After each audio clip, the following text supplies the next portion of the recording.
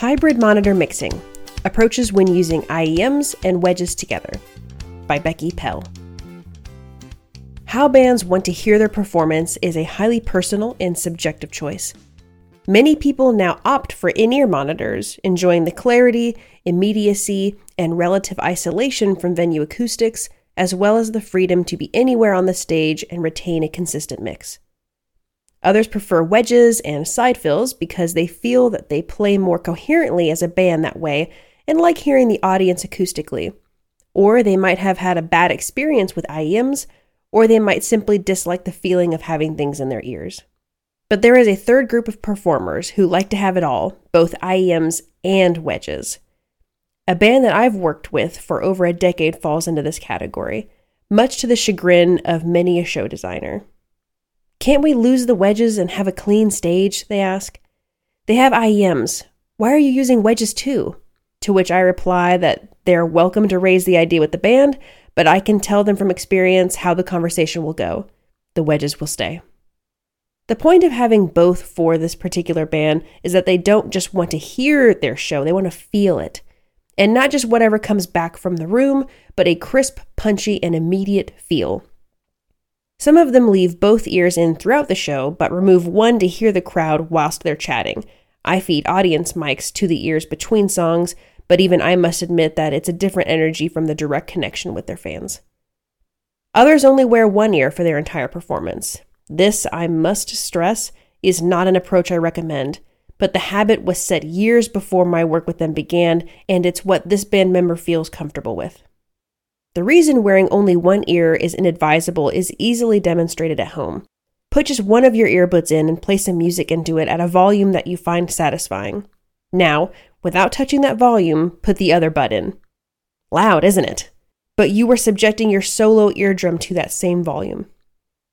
I encourage anyone who suggests trying this approach to do this experiment, and they usually change their mind pretty fast.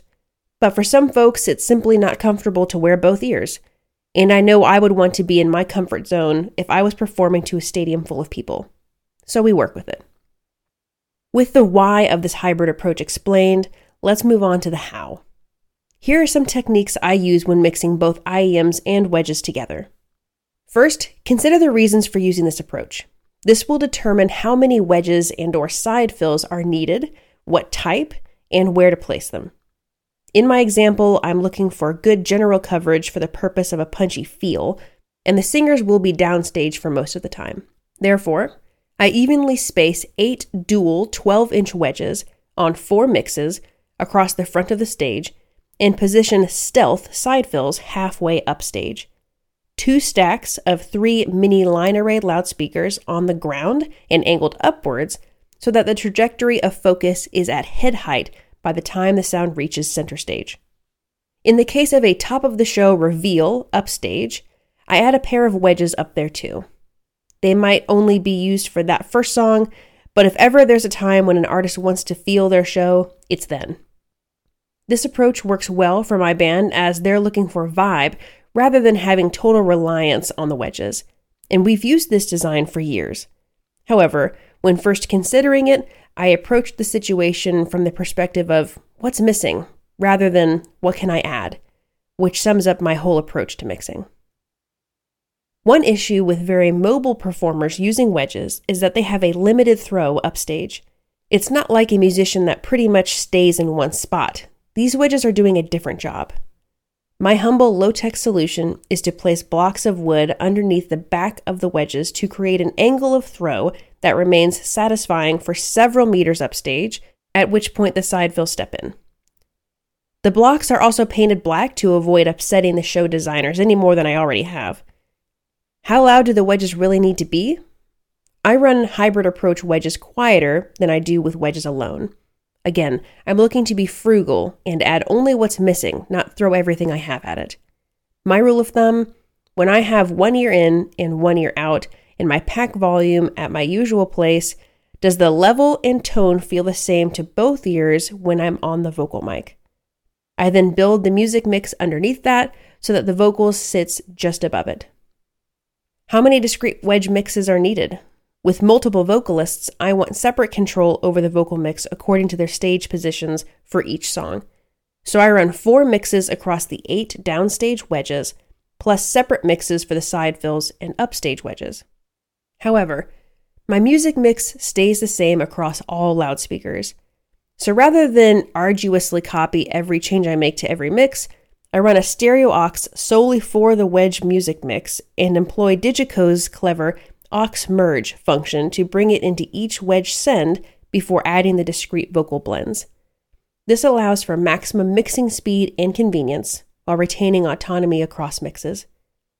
What needs to go into the wedge mix? I'm extremely choosy about what goes into any monitor mix, which inputs are adding useful information such as pitch and timing, and which are more appropriate for the front of house mix alone. If you have a lot of hard drive inputs, be discerning about which of them are necessary and which are best left out.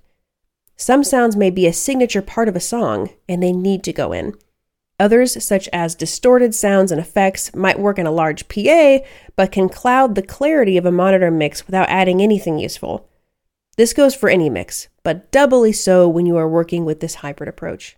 Also bear in mind that what's in the wedges doesn't have to be exactly the same as what's in the IEMs. Big explosion effects, for example, might add a great vibe to the start of the show in the wedges, but create masking in the IEM mix just as someone is about to sing their first note. Consider splitting channels. I split each vocal mic down 2 channels. One goes to that vocalist alone, the other goes to the wedges and everyone else. This has 2 benefits. First, it removes any problems that an EQ boost on a vocal for IEMs might give me in the wedges. And second, it allows me to mute vocal mics when a singer's offstage, but keep them live in their own ears, which is important for a sense of security so that they can hear themselves at all times.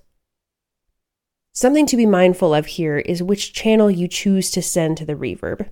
I use the IEM one, again, so they can hear their own reverb pre-show, and I run that send to themselves pre-fade, so that I can have the reverbs on a DCA to the wedges, giving me the ability to duck the reverbs when they're talking rather than fully mute them.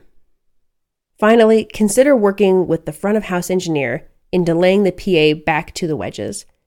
This can be a useful technique to experiment with anytime you're using wedges, and it's often particularly helpful in creating a tight, coherent sound on stage with this hybrid approach. Keep in mind that most modern PAs already have a few milliseconds of latency to add into account in your calculations. I've used this hybrid monitor approach for both IEMs and wedges for many years now. It may not be my own preference, but as monitor engineers, we're there to serve. Of course, we can advise, but if that's what the artist wants, ultimately they are the client. These techniques help me to create smooth on-stage balance when working this way, and I hope they've given you some useful ideas to try in your own mixing. Happy gigging! Becky Pell recently received the TPI Award for Monitor Engineer of the Year 2022.